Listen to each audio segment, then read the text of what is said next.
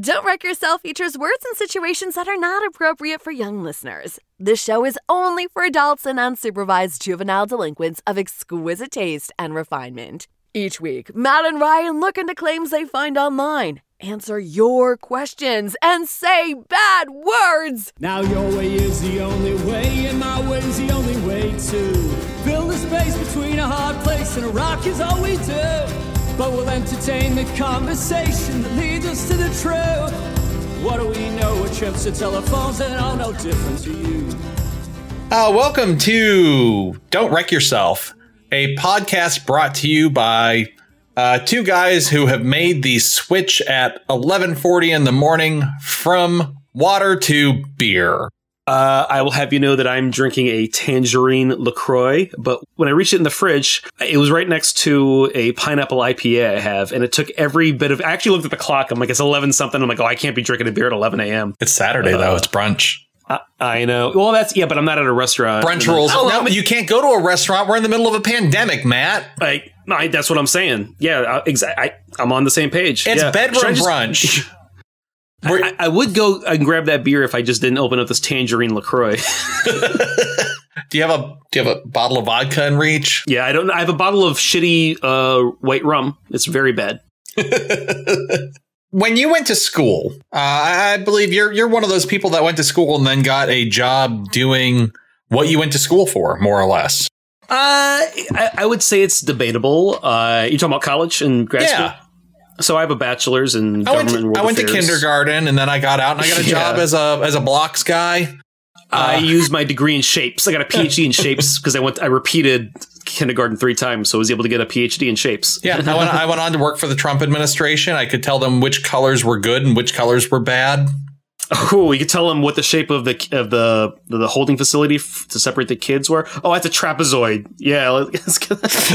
I went to college. I got a degree in government world affairs, which is essentially political science.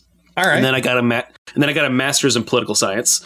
And then I moved to Washington, D.C., hoping to do policy work, and found out it's exceptionally hard to break into. But I did fall into journalism, so it's debatable whether political science really connects directly to journalism. Okay. When I got out of college, I graduated with a degree in classics and ancient Mediterranean studies with an archaeology focus. I went on to work in various archaeological research roles at the Penn Museum and as a member of a Penn State affiliated dig in Akko, Israel. What a nerd. Nerd alert. Kind of. I actually came across a question that really intrigued me on a professional level. The question is, did ancient people used to masturbate to statues and paintings? Wow.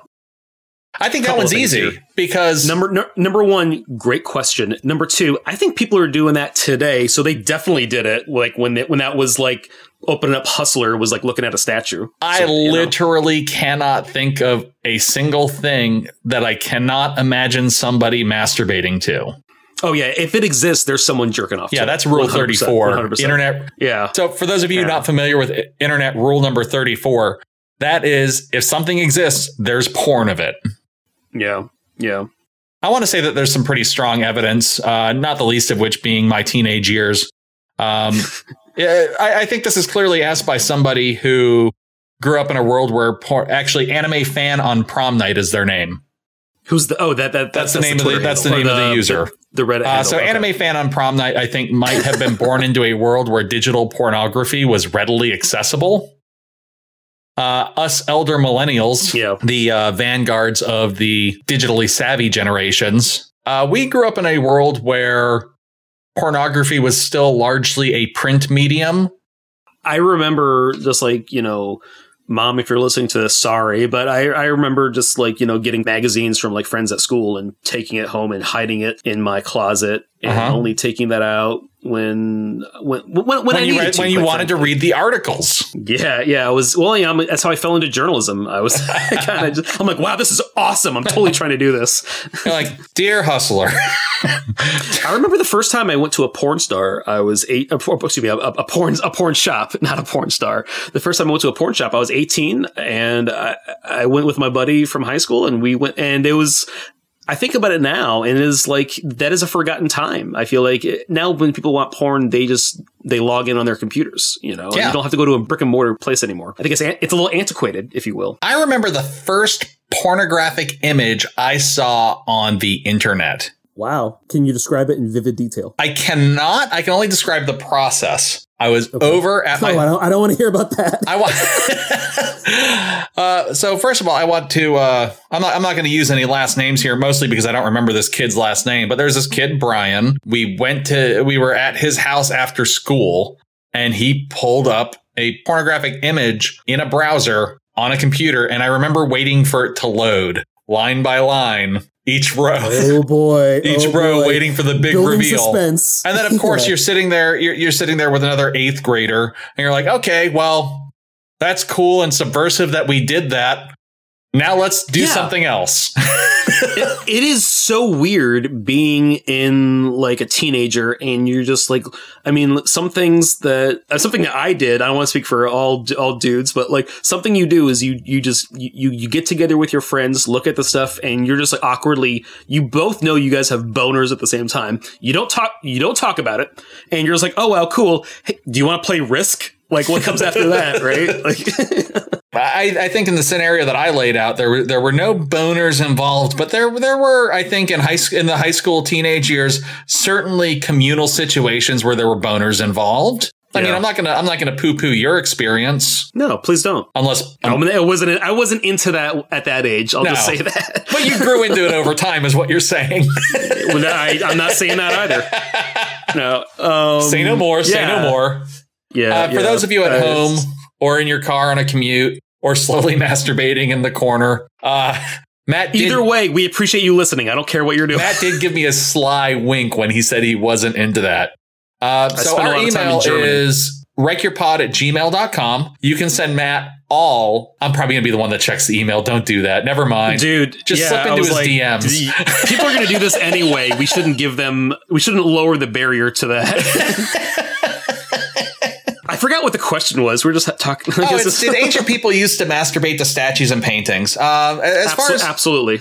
Yeah, absolutely. Based on our personal experience, but there's also plenty of historical evidence for that. Any DNA historical evidence? No, I don't know that there's any DNA. We can't say for certain that any particular piece of art was used in some sort of masturbation scheme, but we do have plenty of examples of erotic art that predates photography. Certainly, erotic drawings were a big deal, particularly after the invention of the printing press. One of the first things people do when they discover a new medium is turn it into porn. Yeah. Oh, yeah. I think, I remember when the iPhone was getting big, and what was driving the technology of the iPhone is how fast people could like watch porn on the subway, right? Like that was really, I mean, seriously, like, technology was driven. People were like, man, how can we stream an entire porn video on your phone off the cell phone network? And that really did drive the technology race, if you call it. I'm not sure, but it's actually fucking hilarious. Yeah. Masturbate anytime, anywhere through the magic of 5G. You know, if that was going on in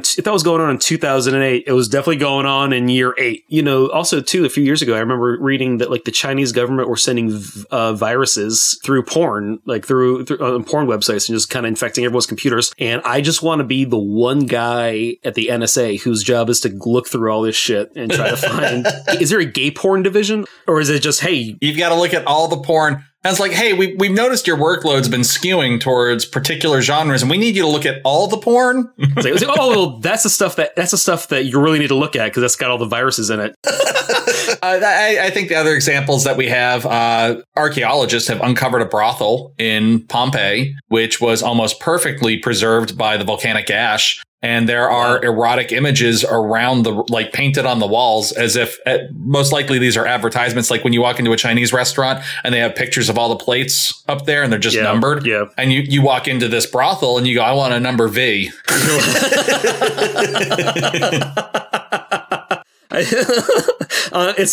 You got me with that one. No, that's really funny. Okay. Do we know how much it cost? What was the going rate?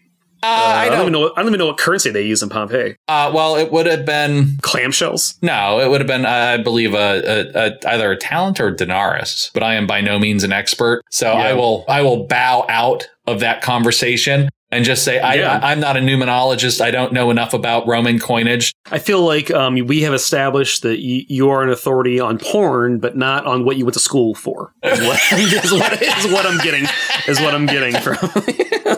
Definitely spent more I time. don't know if you have any student loans, but if you can get a refund on that.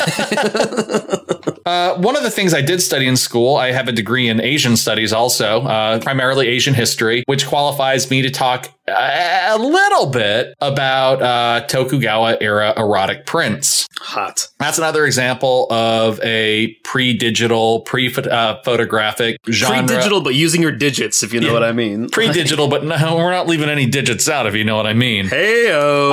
So you have actually Tokugawa era. So they had printing presses and a. What country is this in? What modern country are we talking about? Oh, Japan. Okay. All right. I didn't know that. I'm sorry. Did you not know the history of the Tokugawa shogunate? I used to work for a Japanese newspaper, and you'll be surprised to learn that did not come up in the interview. Well, I'm sure if you dropped Tokugawa Ieyasu's name, they'd have been very impressed, and maybe you wouldn't have had to get a different job because they would have promoted you. There was no way I was getting promoted. I'll tell you that right now at that place. And let's just say it was a good career move. I'll leave it at that. Okay. A good career move to leave is what I'm trying to say. I bring this up because this was a sort of popular, like almost a middle class form of art. People would buy these erotic prints. And this is back when, sexually speaking, Japan was a little bit more loosey-goosey. They tightened up after the Meiji period. I know what that is. I do know what the Meiji period is. Yeah, so during the period of what we would describe as like Japanese westernization and exploration of Western culture, they tightened up a lot of their social mores to conform with European expectations, with the goal of being taken seriously on the world stage and not being viewed as inferior to European powers. And to some extent, they were actually really successful in that, convincing European powers that they were a force to be taken seriously. One of the main factors in that is them just absolutely waxing the Russians in the Russo-Japanese War in 1904, which ultimately determined who would get controlling Korea. So I think the existence of popular forms of pornographic material indicate that people did masturbate to statues and paintings. Yeah. I feel like did not need a degree in archaeology to know that. Is there anyone that like concentrates on this research question? Is there someone who's like, I want to know what the fuck ancient Greeks were jerking off to? Like, is there who's the authority on this? Is there someone, or is there a gap that needs to be filled? Yeah, absolutely. There is significant scholarship. I would recommend contacting an archaeologist named Brandon Olson and ask him all of your archaeological masturbation questions. And I know it's going to sound like a related topic, like we're like almost like we have a theme for today. Kentucky meat showers. Is that a question? Kentucky meat showers? Well, you know what? The answer, if the question is Kentucky meat showers, the answer is always yes. So Kentucky meat showers? Matt and I were both stationed at Fort Campbell, Kentucky. And so while this might sound like some sort of autobiographical question that we've been asking ourselves for the last 12 years, the Kentucky meat shower is not what happened at the Fort Campbell gyms. No, Kentucky meat shower is what we called a Tuesday. It was just like, part of the thing. So there I was, doom scrolling my Facebook page, and I came across a tweet from Wikipedia, or quite interesting facts on Twitter, that said that today is the 124th anniversary of the Kentucky meat shower, when chunks of meat fell from the sky and still nobody knows why. Wow. Yeah, this was published on 3/3/20, so this would be the 125th anniversary, a more auspicious date.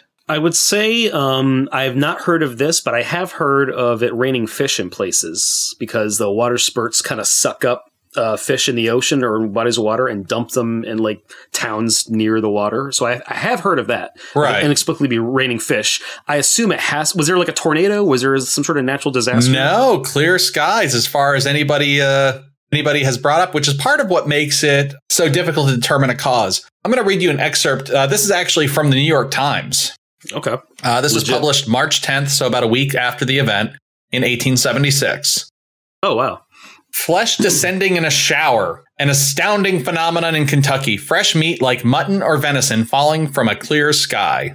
Special dispatch to the New York Times. Louisville, March 9th.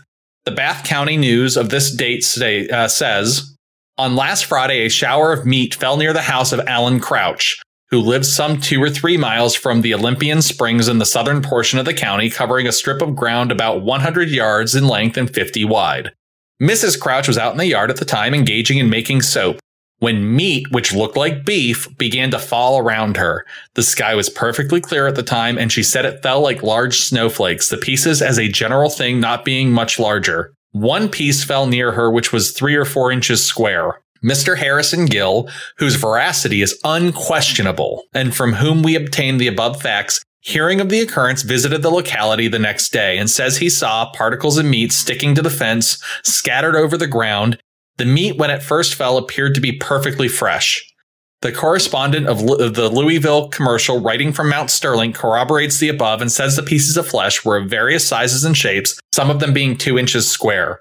2 gentlemen who tasted the meat expressed the opinion that it was either mutton or venison. 2 things here. Number 1, I just woke up because you kind of lost me after the 4th paragraph. It's okay. But yeah. I definitely get. Okay, so no one ever found out why.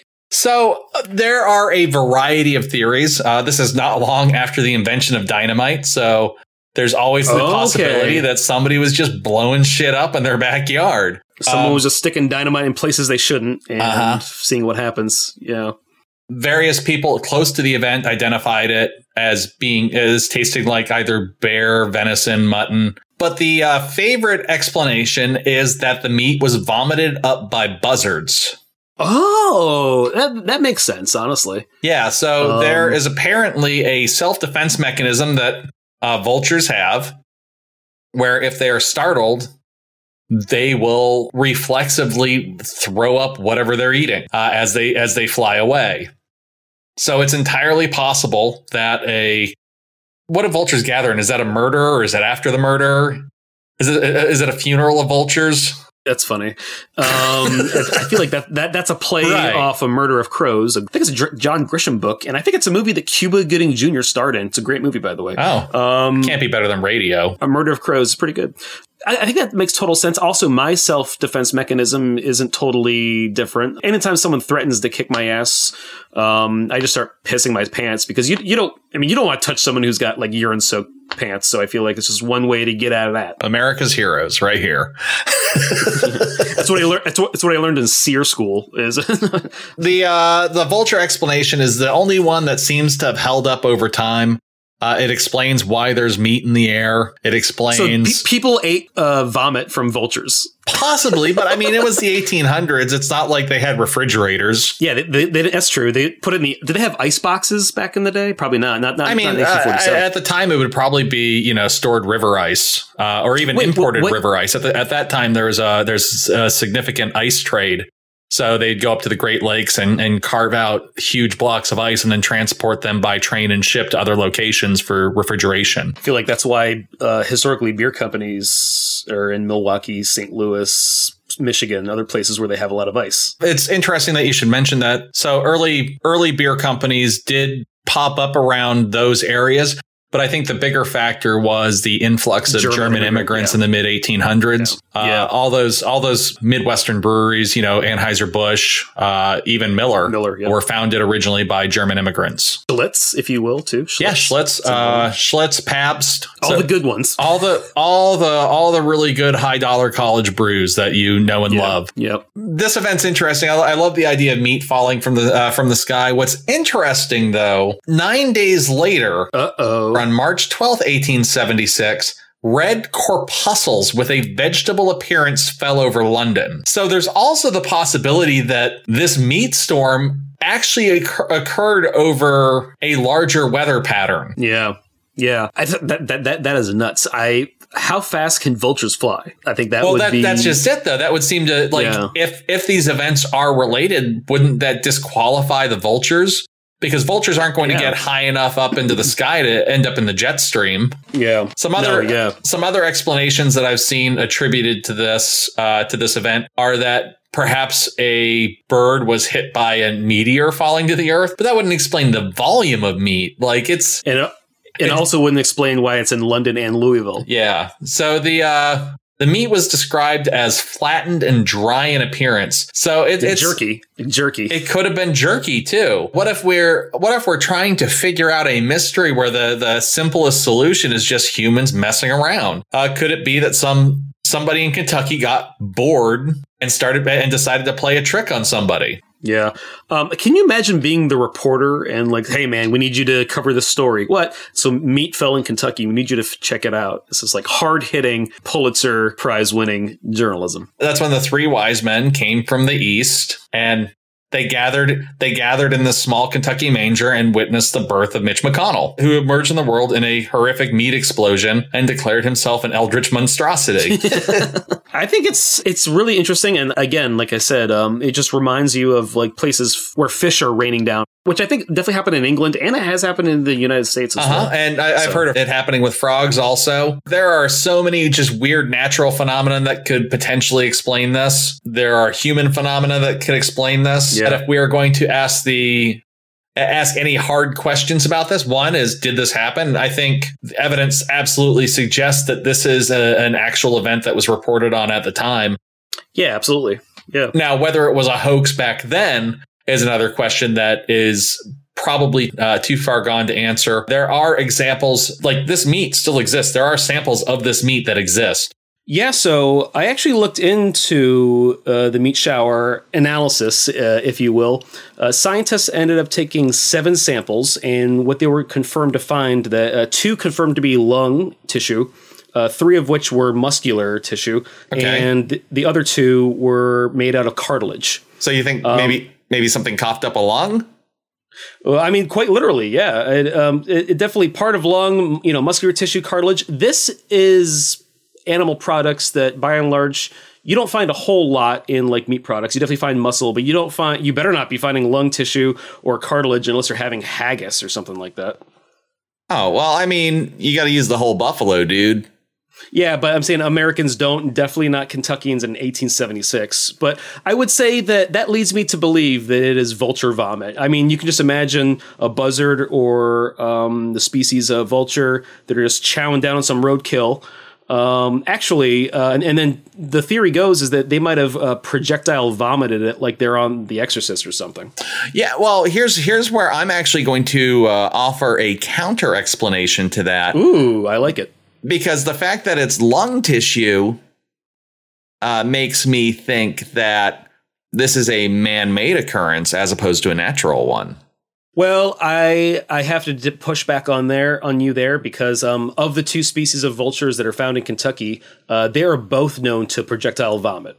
Right? There's only 2 species. They're both known to do it. And scientists think it's either a defense mechanism, not unlike pissing your pants to get out of getting your ass kicked, or to make yourself light enough to flight if you have to get the hell out of there. Right? So I think they're not exactly wasting food, but I think it is a natural. I come on down to the side that it's a natural phenomena, if not gross and kind of hilarious that this happened. I'm going to disagree with you because, and I have reasons, because there's a couple things. I was aware that they'd conducted some meat analysis, but because they couldn't test all of the meat, who's to say that all of the meat came from that part of the animal? But the fact that all they did find was organ meat, it would have been the least valuable byproduct of human agricultural activity. Yeah. So that's what makes me think that this is somebody goofing off with waste product, basically. Well, it could be, but they did find muscular tissue there. I just think, for me, Occam's razor, it just makes more sense that buzzers gorged themselves and then somehow had to get rid of what they just ate. But again, it says Kentucky we're talking about, so it could be just, someone messing around with some dynamite in the woods. You got to remember, man, these people did not have cable television. But they did have dynamite. And they had dynamite and horse lungs. Animal products. Yeah, they had access to animal products. They had a lot of time on their hands, and there's nothing more hilarious than making it rain meat on your neighbor. Well, since we're talking about it raining meat, I think it's a good time to talk about, there are several cases here of cetaceans, whales specifically, exploding both naturally and unnaturally. And we have one really great case here. There was a sperm whale that beached itself in Florence, Oregon in 1970. By the way, have you noticed all the cool stuff that is done in Oregon? The dog bars, exploding whales. So whales have exploded before, due to gases that build up in a decomposing carcass. It's like a ticking time bomb of blubber and I guess some oil, right? Yeah. It was there for 3 days. It stunk like shit, and they were just trying to find creative ways to get rid of it. So the Oregon Department of Transportation put 20 cases of dynamite in this whale and blew the fucker to high heaven. If my math is correct, that's about a half ton of dynamite. I think the Oregon story is really interesting because there was one military veteran, allegedly, who went to the engineer in charge of exploding the whale, and he said, you know what? I have some experience with explosives. You're using too much goddamn dynamite. Yeah, well, you have to wonder, like, how much dynamite does the Oregon Department of Transportation have? Maybe to, like, blast holes in mountains to build a road or something. But, I mean, can you imagine just the one state bureaucrat who just got to have the most fun day at work ever? Unless he had to actually shovel in the dynamite. I'm not sure which orifice they put it in, but you can imagine which one it was. The fallout of this event is pretty hilarious. Yeah, because it's whale chunks. That's the fallout. Well, it's literal whale fallout. But they blew this whale up. It rained whale blubber for like a quarter mile around the location, all over the crowd that had gathered to watch the demolition of the whale. A piece of whale blubber fell out of the sky and literally crushed a car. It was 1970s. No one's gonna know. They didn't know how much dynamite they needed to blow up the whale. Do you think these people just had like ponchos, like they're in the front row of the Shamu show in Orlando, Florida? Probably not. That's one of those things. That's not one of those things you prepare yourself for. It's like, yeah, we're going to the beach to watch the whale explode. It's like, we're going to the whale blowing today. Is there something we should do? Should we bring anything? I don't know. Champagne? What? Yeah, bring some there's some no beer. Context for this. Have you heard about exploding casket syndrome? It is exactly what you think it is. There's no subtlety about this. So I've not heard of exploding casket syndrome. I'm going to take a wild guess, though. Please do. That a corpse placed inside of a casket that is then airtight begins to decompose, releasing gases, which causes the casket to expand beyond its structural capacity, and it explodes. Yeah, I mean, I definitely gave you the answer when I said it's exactly what it sounds like. Yeah, the exploding casket syndrome is exactly what you said. It's essentially what happens when decomposition doesn't get enough space. I like to think that this is what happens when clowns die, so they get one last laugh. I mean, that's what happens. You put 30 of them in one casket. Yeah. Really clown car situation. Yeah. So anyway, if we can end on clowns exploding, I think we had done our job today. If you're in your backyard, meat starts falling on your head, you know what to do. Give us a call. We'll come out. We'll investigate. If you want to follow us on social media, we are at WreckYourPod on Facebook, Twitter, and Instagram. We also have a really cool Gmail account, WreckYourPod@gmail.com. Please send us your listener gripes, complaints, and other feedback. Yeah, if you know something about these topics that we don't know, or if we missed something extraordinarily important, write an email about it. Yeah, I kind of hate that I don't have access to this account. We'll work on that. All right. It's a future problem for future Matt. It's a future problem for future Matt.